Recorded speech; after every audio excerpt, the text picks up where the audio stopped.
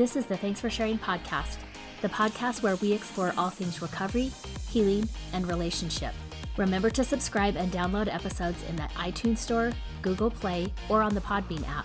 And while you're there, I'd love a review. Hi everyone, welcome to Thanks for Sharing. I'm your host, Jackie Pack. Today's episode is the first one of the new year, 2022.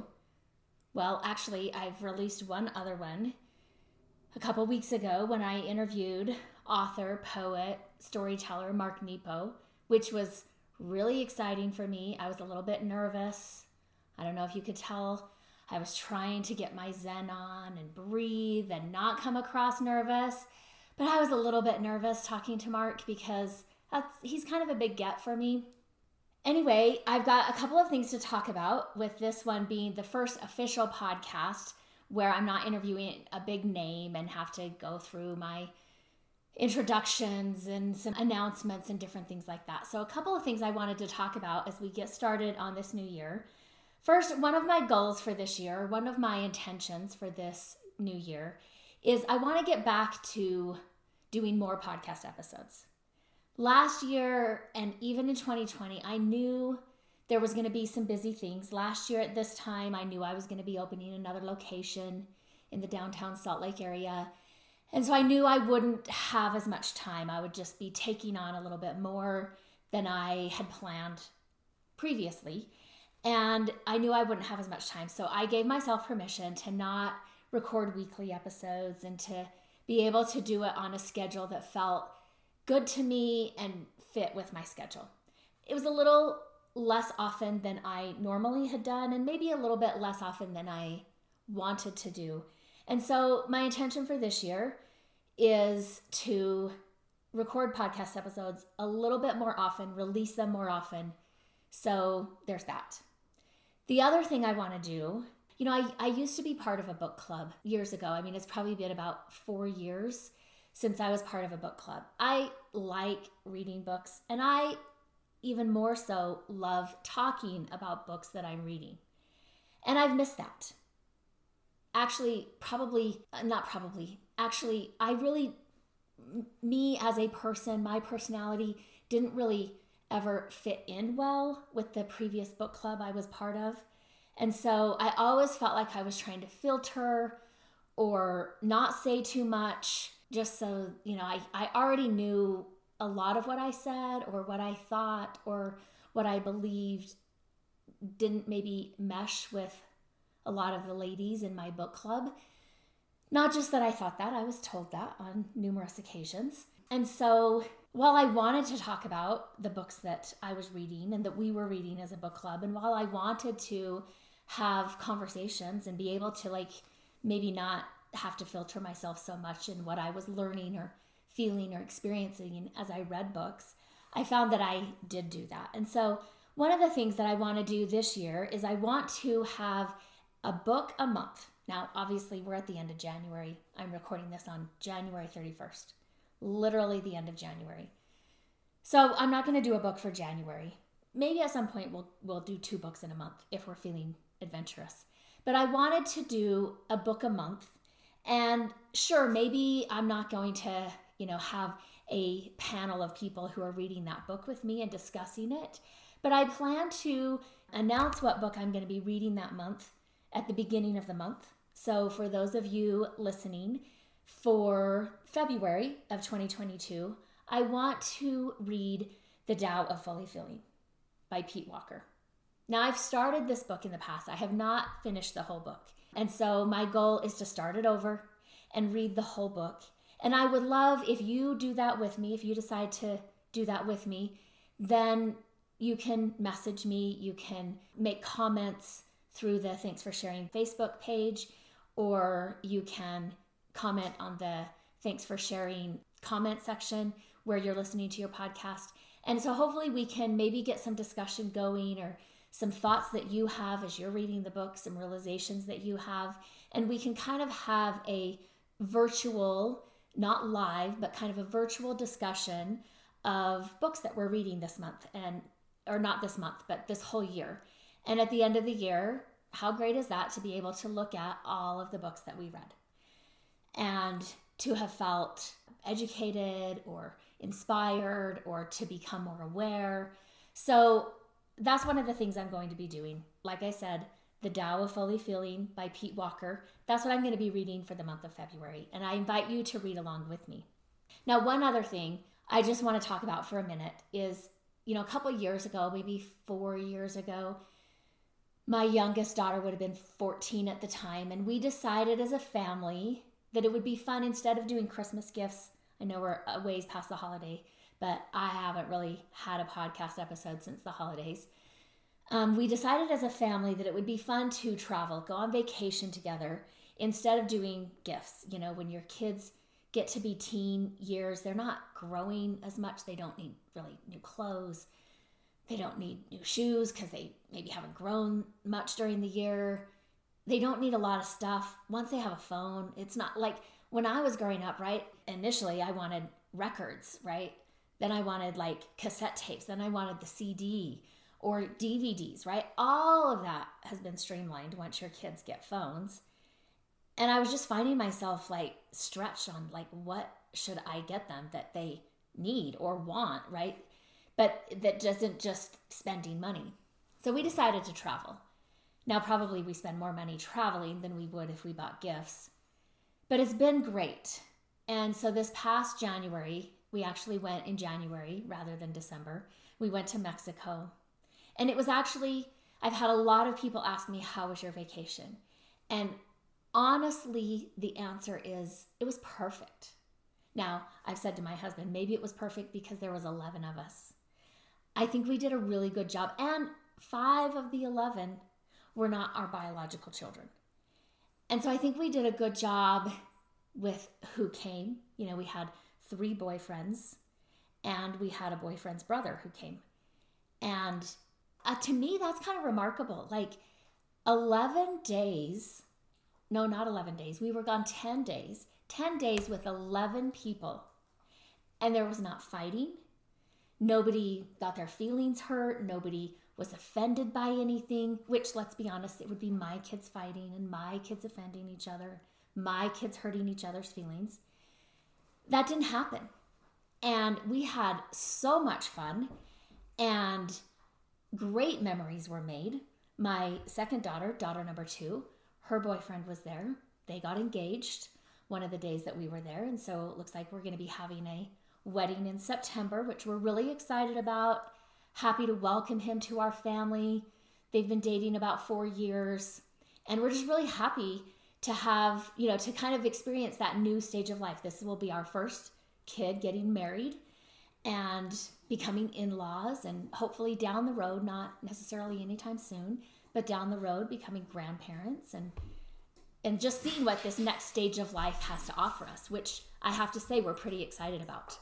So we were, like I said, we were on vacation for 10 days, which personally I think was the perfect amount of days. We were talking the day before we traveled back home, and at that point we knew we had all tested negative, so there wasn't going to be issues getting back home.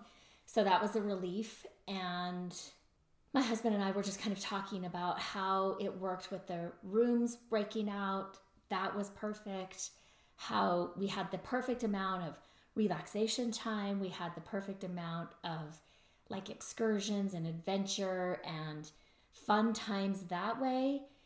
And, we were looking at coming back home the next day and feeling like, yeah, okay, I'm ready to go home. It wasn't one of those vacations where it's coming to an end and you're just like, no, please give me 2 more days. I need 3 more days, right? We were like, yeah, this was great. And now I have to say, we've been on a lot of vacations where that was not our experience. I used to often say, when people would ask us, oh, are you going on vacation? I would say, no, it's a trip. Because when the kids were smaller and we would go someplace, it felt like a trip. It was work. It was not relaxing. I didn't feel rested when I came back. I felt like I had been working really hard instead of actually going on vacation. So I used to call it a trip when we took the kids. I will say, as our kids have gotten older and we've added some people that come with us, Like I said, we had a perfect vacation. I wouldn't have changed one thing about it. And that's kind of rare, I think, to have. I was the type of person when I was young, when I turned 16 years old, I said to my mom, and I could drive, I had a job. I told my mom, I said, I'm not going on another family vacation until you and Dad are divorced. Now, at that point, when I was 16, my mom wasn't planning to get divorced anytime soon. I don't even know if she was thinking of getting divorced. It hadn't been talked about, although they did not have a good marriage. When we went on family vacations, and we didn't go on a lot of family vacations, but it was miserable. And now I understand why, right? My dad was hiding addictions. He couldn't smoke in front of the family because we didn't know that he was a smoker. He couldn't drink, which we didn't know he was a drinker, right? All of these addictions that he did on a weekly, daily, regular basis could not happen when the family was on vacation. And so our family vacations were miserable. To me, they were miserable. And also we didn't have a lot of money. And so I had just said, I'm not going on another family vacation as long as you and Dad are married. And I didn't. I didn't get off work. I could drive myself around. I had money. I could take care of myself. And I did not go on another family vacation until my parents had divorced. And even at that point, I think my dad had passed away before we did another family vacation with, my siblings and their spouses and kids and all of that type of stuff. So for me, vacations have always kind of had this mixed energy. I felt like there was maybe some unfinished business around that. Now, I didn't always know this, right? Like when I first got married, my husband and I would talk about going on vacation, and I wasn't fully aware of what was happening, but I wouldn't plan it, right? Or we would talk about it and it just was a talk that we had, and then it kind of never went anywhere. And it wasn't until I had kids who were playing competitive soccer and you had to travel for competitive soccer tournaments, which were kind of already arranged, that I started kind of digging into in my own therapy and looking about like, what is this panic that would come up for me when we were going to leave? Now, when we did go, we had a fine time. It was fine. It's not like it was miserable like when I was growing up, but like the night before we left, the day before we left, I kind of just have this dread wash over me, kind of a panic. I did not want to go. I'd have to kind of push it out of my head that we were actually leaving. And it didn't match the experiences that I had when I left. And so I wasn't quite sure what was happening. Like I said, I was working with a therapist, started looking at what that was for me or why I felt that way, and began to really kind of unpack what it felt like to be a kid and to go places as a family or to go on family vacations. What it just more of what it felt like to be a kid in my family growing up. And that's what I wanted to talk about today on this episode. I have had a couple of people ask me, it's been a while since I started a new client, one who had never been to therapy or that was new to me. My caseload is pretty full. I don't generally take a lot of new clients because if I'm full, right, I tend to work with clients for a pretty long period of time, sometimes even 5 or 6 years I work with clients. And so it's not like I have a lot of availability. But I was talking with somebody that I knew who was going to be starting therapy, or actually I think they had started therapy at this conversation. And they were asking me, like, why is it in therapy that as therapists, we believe it's important to talk about trauma? Like, if it's in the past, why do we need to dredge it up? Why does therapy get that reputation? Like, what is the purpose? They were asking me, like, if I'm going to go into therapy and start unpacking stuff, why should I do that? Like, I don't understand the purpose in doing that. One of my favorite stories, I should add, to answer that question comes from Dr. Carnes's book, Recovery Zone. And he talks about how developing skills for coping with loss and pain are essential for a healthy life. And he says these skills are even more important for the recovering person. And, it's 2022. Who isn't in need of recovering from something? We've been through a lot in the past decade, but we've also been through a lot just in the past 2 going on 3 years that can feel like a decade. He says, oftentimes the implicit brain, that section of our brain that directs behavior without our knowledge, makes decisions on the basis of pain. That pain is beyond the awareness of our explicit brain or our conscious brain. And he says this is particularly true for addicts and for codependents. So he says, from this we have the phenomenon that we call the hijacked brain. The hijacked brain plans to do one thing that's important, but it ends up doing something else. And we're not clear as to how that happened, how we started out going right and we ended up left in a ditch. So he tells this story to illustrate what he means. He says, a psychiatrist was treating a woman who had significant brain damage from an accident. She had no idea who she was or what her life had been like. The part of her brain that was damaged affected her memory. She also had no short-term memory, and so she could not remember the previous day. She was only aware of the present. Each morning, her doctor shook her hand and interviewed her, and each morning she seemed to have never met him before. As an experiment, one morning, he put a tack in his hand, and when they shook hands, she was pricked by the tack. And then he interviewed her as before. Now the next morning, when the doctor extended his hand in greeting, she refused to shake hands. So part of her memory, or part of her brain, remembered the pain. He says this story illustrates the role of implicit memory, is that section of our brain that directs our behavior without our knowledge. So maybe, it's been damaged by some traumatic brain injury, like in this story. Maybe it's in our conscious, maybe it's suppressed, maybe it's in our subconscious, and we kind of have weird dream flashes, but we're not sure how to interpret it, right? It's not in our conscious memory. He says this story illustrates the role of implicit memory. In short, the woman altered her behavior, but did not remember why. Now, so often, this is part of that process of therapy where, I often tell new therapists when I'm working with them and supervising them, our clients come in with a story that they can live with. But often part of what brings them into therapy is, whether they're aware of this or not, they want to have a deeper understanding of who they are. And part of that is why they do what they do. Dr. Carnes continues, he says, so it is with all of us. Our implicit brain manages much of our life beyond our awareness. It is the automatic pilot where we no longer think about how to tie our shoes, drive a car, or even when to breathe. This part of us also operates on the basis of life experience. Hurts are incorporated into decision-making, often without any examination or reflection. The reason we end up in the same situation over and over again without intending to is because of this embedded decision-making process. Our brains became hijacked. We systematically need to review our lives so that we may examine the sources of our sorrow or trauma or our life experiences. He says we resist this when we ask, why do we need to dredge up the past? Well, the answer lies in our inexplicable behavior that we will continue until we address the pain.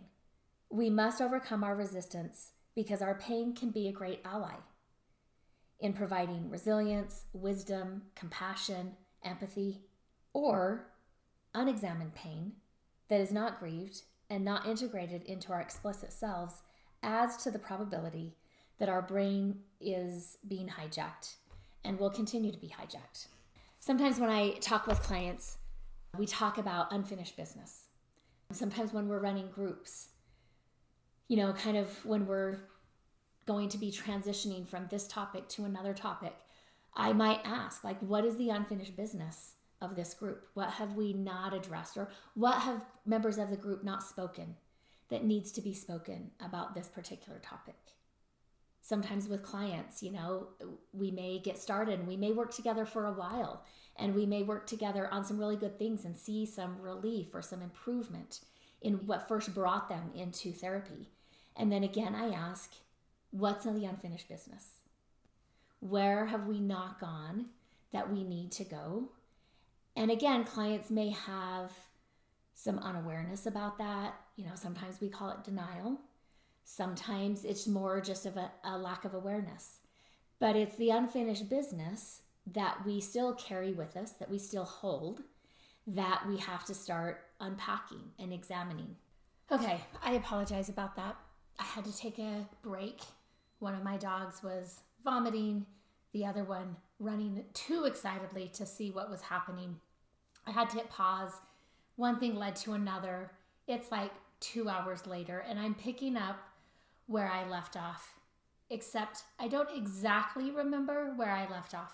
So there may be kind of an abrupt gap between where I had to hit pause and where I'm getting back to now. And I'm just going to own that. I'm just going to be honest about it. I'm not going to try to fix it or pretend that didn't happen.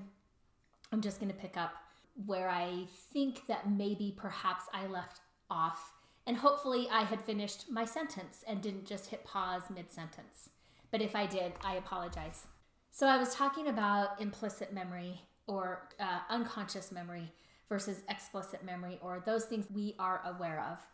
And I think I was saying something along the lines of, what I tell a lot of new therapists is that clients maybe come in with the story that they're aware of, and they've made sense of it in their own way.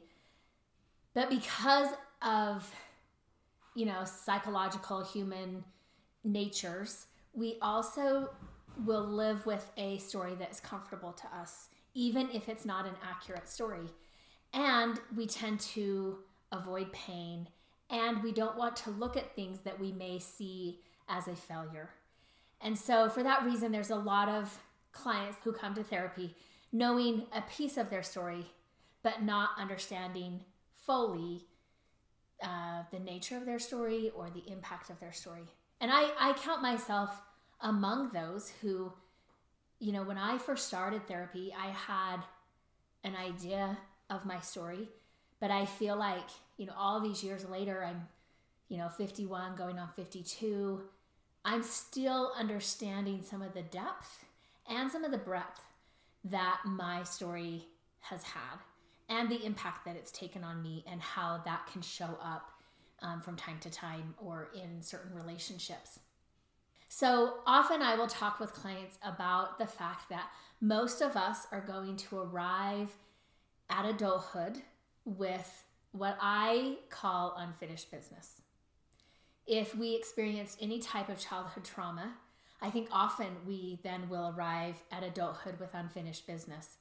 But I also think, the nature of childhood is such that, we're impressionable, we're young, our brain is developing, we're learning, but we're also in the process of learning how to learn, and we're thinking while we're learning how to think and what to think, and all sorts of things go into those experiences that we have in the first, 18 to 21 years of our life, when then we are considered to have arrived in the adult years.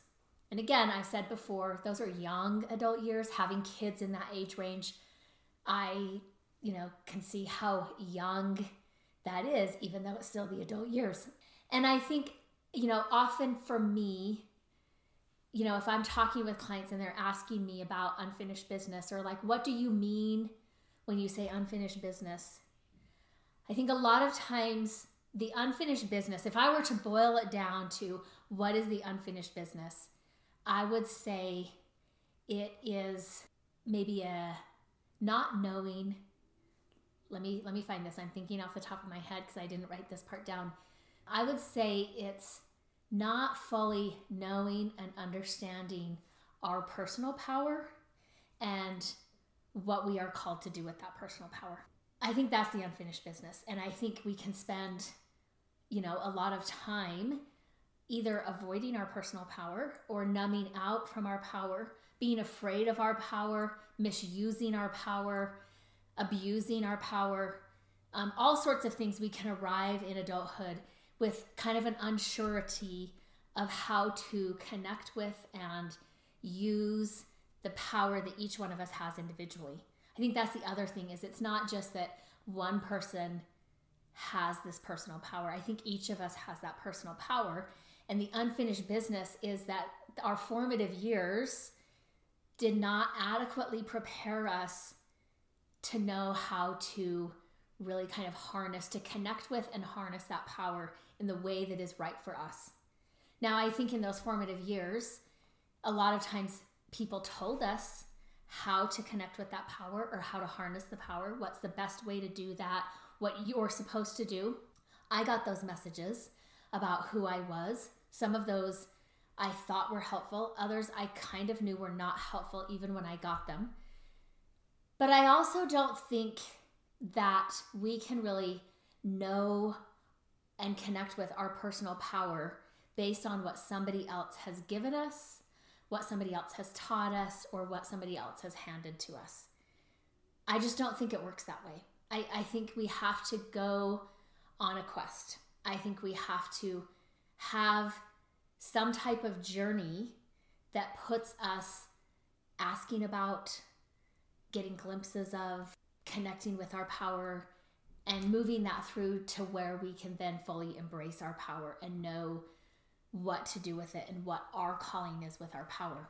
You know, I was working with a client, worked with him, we're almost coming up on 3 years, I think we decided the other day. And, you know, he definitely had lost a sense of power and, you know, I work with addiction, had addiction in his life, had childhood trauma, which is usually the origin of addiction. That was the case for him, and was just kind of like moving through life with what people told him, what came his way, not necessarily what he wanted or what he felt like was best for him, but just kind of like what came or what other people kind of pushed him into doing. He kind of went that direction. And it wasn't working, which is why he reached out and wanted to start therapy.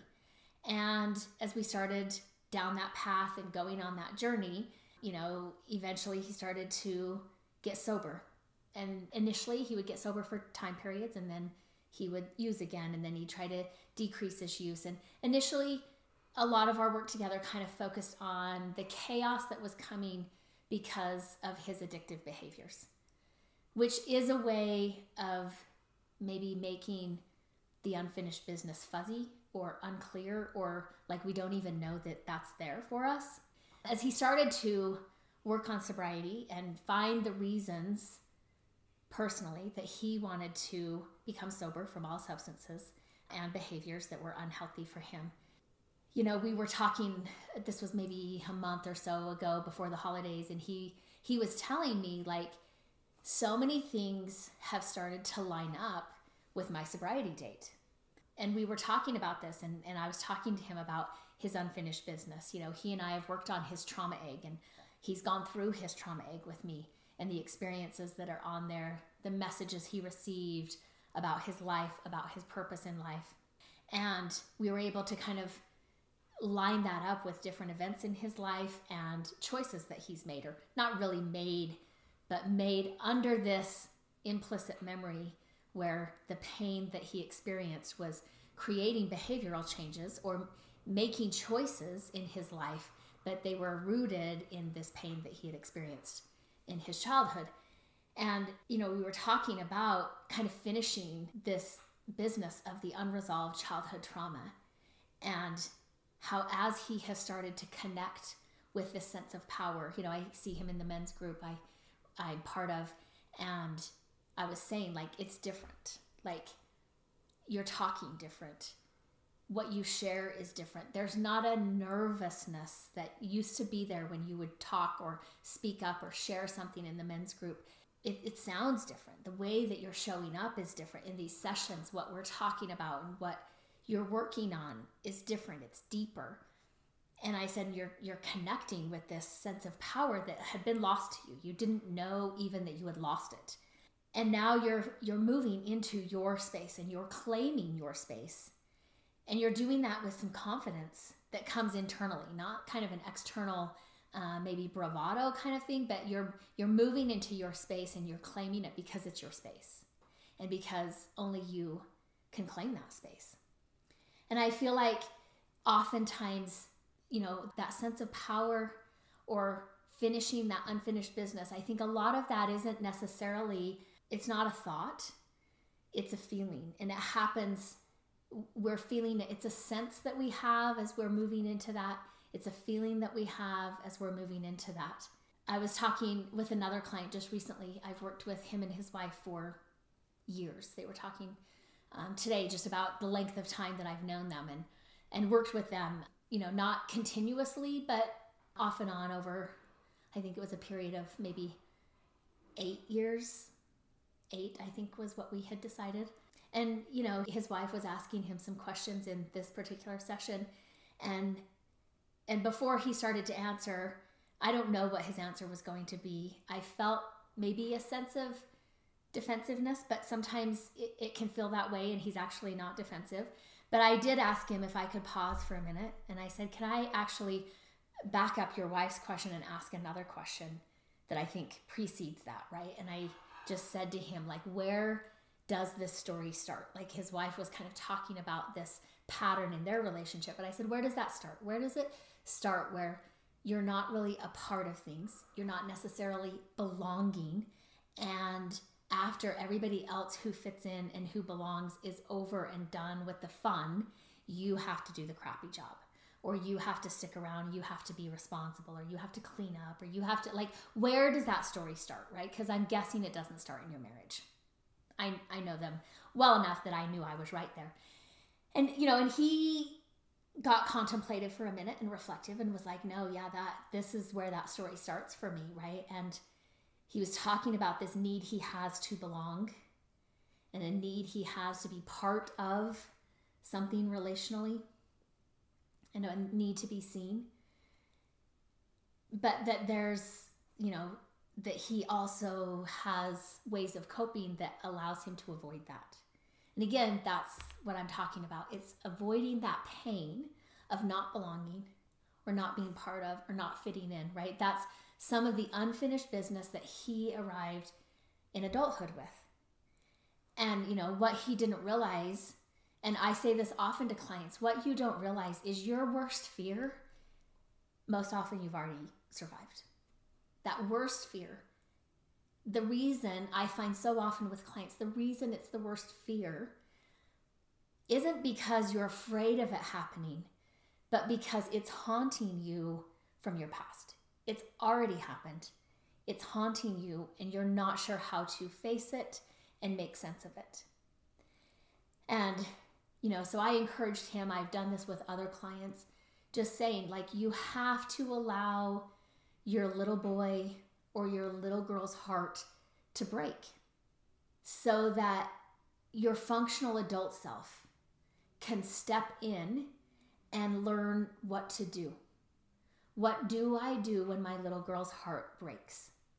That's been a question I've had a lot of times when I'm in therapy and I'm working on stuff, and my present self, my current aged self, has to be able to figure out, what do I do with her? How do I go back into that space where she's broken, her heart's broken, she's scared, whatever that looks like? How do I now go back and have that conversation with her? How do I go back with wisdom from my current age or my present self and go back into that space? Not that it's not going to happen, right? All of those things have already happened.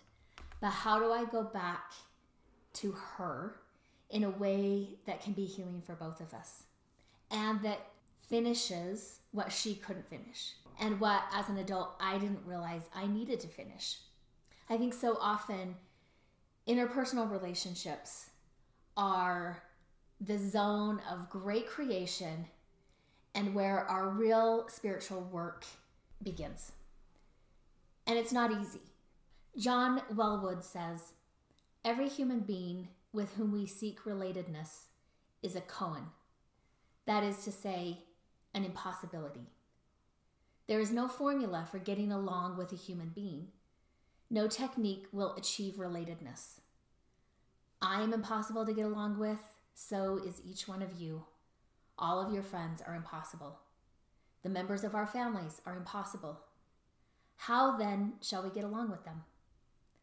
If you are seeking a real encounter, then you must confront the koan, the impossibility, represented by the other person. The koan is an invitation to enter into reality. I think when we start to look at what messages we arrived in our adult years with that are haunting us from our past, that we have unfinished business around, and we get intentional about the questions that we need to explore. One of the things that I love that I heard Mark Nepo say on a podcast I was listening to a month ago was that questions don't need to be answered. Questions need to be entered. When I heard him say that, the truth of that just washed over me. I had been feeling that, I want to say for years. I had been feeling for years that questions gave me more life and more aliveness than answers ever did. And I just loved the way that he put that. Questions are not to be answered. Questions are to be entered. Questions like, how am I resisting my experience of life? And what am I really resisting? Questions like, can I welcome the uncertainty of what is to come? Because there will always be some uncertainty, some things that we were not expecting or planning for. And can I pivot? Can I let go of my well thought out plan for what was uncertain and what was unexpected? Which also can bring me to letting go of my attachment to safety and security. Sometimes we have to let go of safety and security in order to have this moment where maybe there is some adventure, maybe there's some risk or a sense of danger, and we enter it anyway in order to have this experience in this moment.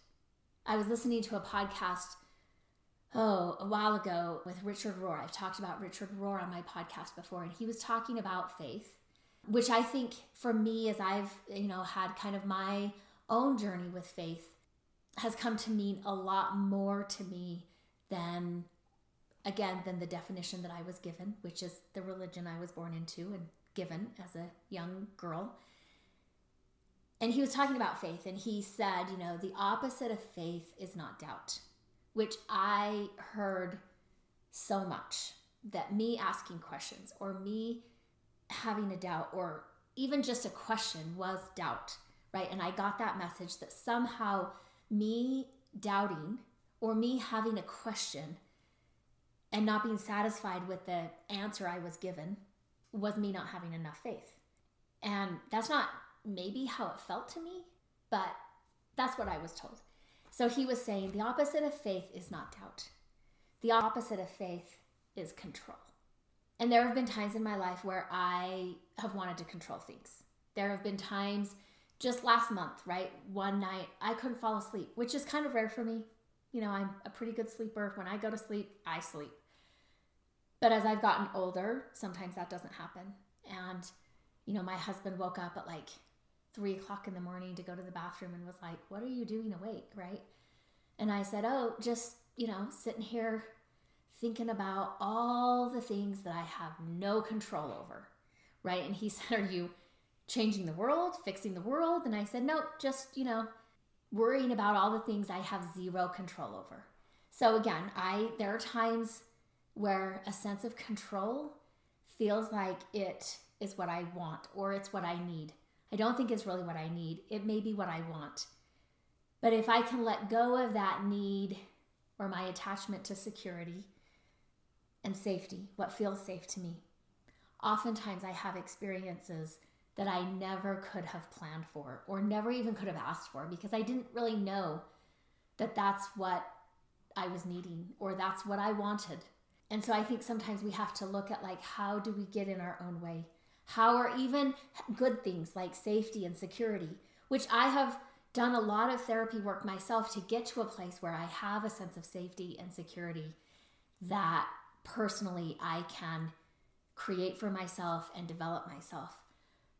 But maybe too much of that also then gets in the way and is a barrier to me having the other experiences and the other moments that I need in my life.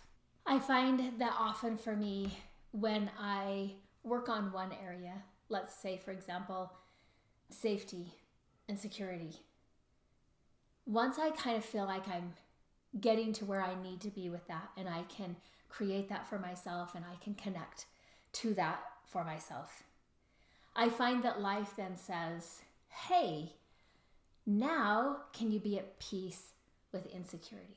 Can you be at peace with uncertainty? Can you be at peace when you don't know what's next? And I don't like that process, but what I found as I've maybe surrendered to that process or allowed that process, I say allowed like I had some control over it. So probably allowed is not the right word, but as I became part of what unfolded, that I found maybe some balance. And again, a paradox, which is if one thing is true, the opposite tends to also be true. And that I can't get too attached to one thing because I also need to be able to see the other side of that or the opposite of that, and to also see the beauty in that. So now going back to where I started with this family vacation that we went on.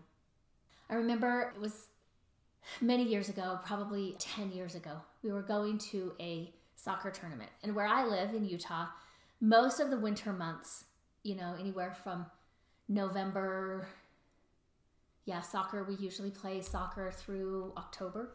And then November through February, March, we typically would be traveling to go to tournaments. And a lot of the tournaments that we went to, my one daughter who played college soccer, we went to a lot of tournaments in a lot of different states. But it is not uncommon for us to be traveling to Vegas for soccer tournaments. And so this particular trip, we were, going to Vegas. Typically, so many families on the team have to book reservations at a certain casino that we're assigned as a team, which I, don't necessarily enjoy. And that was the case with this one tournament. And so, we got there. I found as we were there, I just was irritable. I hadn't been on the drive there, but I was irritable. I was kind of getting snappy. We got to our room. We kind of got unpacked. My daughter was like, hey, these people are at the pool. Can we go get ready to get to the pool? And I'm like, yeah, that's fine. But I'm just feeling inside like tension and like an argument is brewing. What I didn't realize at the time, right, is that argument was brewing inside of me, not necessarily with anybody else, but that was what was happening internally for me. And I kind of was like, okay, you guys all go, I'll come meet you. And just kind of had a moment to kind of reflect. Again, I'm kind of looking at like what comes up for me around vacations. I, avoid them. I had that anxiety, a lot of anxiety the day or two before we actually had to leave. And, a lot of my family vacations, if we were going out of state, most of the ones that I can remember took us through Vegas. We didn't stay at casinos. We had a tent trailer, but we would, eat in casinos and we would be in the casinos.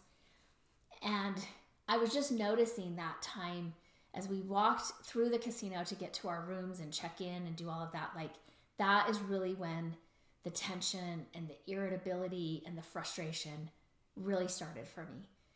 And I kind of had to sit with that for a moment. And I, started to reflect how many family vacations were around casinos, or at least part of our vacation involved casinos. Now, what I didn't know when I was on those vacations as a kid was that my dad had a gambling addiction. I didn't know that. I know that now, but I didn't know that then. And I can imagine now the tension. Like I do have a memory once of we were going to Disneyland and we spent, 2 days in Vegas. I don't know why. Even at the time, I was 15, I think. There's not much for me to do in Vegas, not back in 1985. And, we parked the tent trailer. It was July. Let me tell you, do you know how hot Vegas is in July? It is so hot. When you're in a tent trailer, we weren't even like at a KOA campground with a pool. I have no idea where we were, but it was so hot and so miserable. And my dad went to go get some groceries which was a common excuse. And he had been gone for hours. And I remember saying to my mom, where is Dad? Like, because he had the car, right? We couldn't go anywhere. We're dying of heat. Not literally, but we're so hot, so miserable. Where is Dad? And she's like, he's getting milk. Why do we need milk right now? We don't need milk right now, right? Well, now I've kind of put together, Dad was actually gambling in the casinos while we were sitting in this horrible temperature in a tent trailer, sweating and being miserable and just waiting for him to come back, right? And I could put together the smells of casinos. They smell similar. The sounds of casinos. Casinos have a certain sound. All of those triggers, when I'm now an adult and I'm with my family going on this soccer trip, all of these triggers are creating a flashback for me. They're creating this memory of this unfinished business that I had arrived at my adult years with, and I hadn't realized that. So I kind of figured that out, got ready, went down to the pool, kind of found my family, right? Kids are playing in the pool. I say to my husband, like, I said, hey, I'm sorry, I just got really snappy. He's like, yep, you did. I'm like, I think all of the sounds, the smells, all of this is triggering childhood memories for me. And he knew that I had stopped going on vacation with my family when I turned 16. And I said, I think that has a lot to do with my avoidance of family vacations, of the anxiety, the extreme anxiety that I have before we actually leave, of me not wanting to do it, of me wanting to pull out, cancel the whole thing. I think that's what's going on for me, right? And I need to finish that. Now, again, it wasn't just up to me to finish that. I had 4 kids, right? Kids do what kids do. They fight. I don't really recall me and my siblings fighting on family vacations. But I also think that was because my parents tended to fight for unknown reasons at unknown times. It was unpredictably predictable that my parents were going to fight and have tension on vacations, which also meant that for us as kids, we really couldn't add our own tension or our own irritability to that mix, because that would just, spark the whole fight. And so what I have started to realize is my kids are being kids. I maybe wasn't allowed to be a kid on vacations and fight with my siblings, but my kids are able to do that. Fortunately, this time that didn't happen, and it was wonderful. And I honestly could say it was perfect. And my husband was like, really? Perfect? I'm like, yeah, perfect. Like, I would not have changed one thing. Like, that is perfect to me. And again, I'm not saying I've conquered, this whole childhood trauma. The next vacation we may go on, it might be a disaster, right? There might be a lot of hurt feelings. I hope not. I don't know, right? Because it's not all up to me to control. But what I do know is as I kind of let go of my own stories from the past, as I have been facing the unfinished business around this particular event for me, as I've stepped into some of the more interpersonal relationships in my life and created this relationship where I can be vulnerable, the other person can be vulnerable, there can be connection, we get to see each other, not just each other's strengths, but we get to see each other's struggle and fear and growth and development, and really have this spiritual work happening between us. As I've been able to do that, as I've been able to go back to my little girl and let her heart break, right? She couldn't let her heart break then because she was keeping it all together. And she doesn't need to do that now because I'm here, right? My adult self, my functional adult self, I made it. I survived. And I'm working now through what she really just had to survive. And I don't have to survive anymore. And I think that's the beauty of doing trauma work, of unpacking the story, of understanding how our behavior changes or is dictated by pain or organizes itself around the pain so that we don't have to experience it or see it or feel it. And when we can understand that and start to face that, I find more often than not with my clients, the worst has already happened. And now we just have to feel it, name it, acknowledge what it was in a way that allows us to connect to our own personal power that we have now and to start growing that into something meaningful and in something purposeful. And I think that is the beauty in trauma work. And that is my very long answer to why do we unpack trauma? Why is it necessary to talk about it? Why do we have to go back into the past in order to figure out the present and live it in a way that honors us and honors our experiences? At the end of this episode, I want to remind you that your story matters. Remember, there's something meaningful in every chapter. Don't wait to share your story until it's finished. Until next time, Jackie. The Legal Stuff. This podcast is solely for the purpose of information and entertainment and does not constitute therapy, nor should it replace competent professional help. The Prayer of the Perfectionist.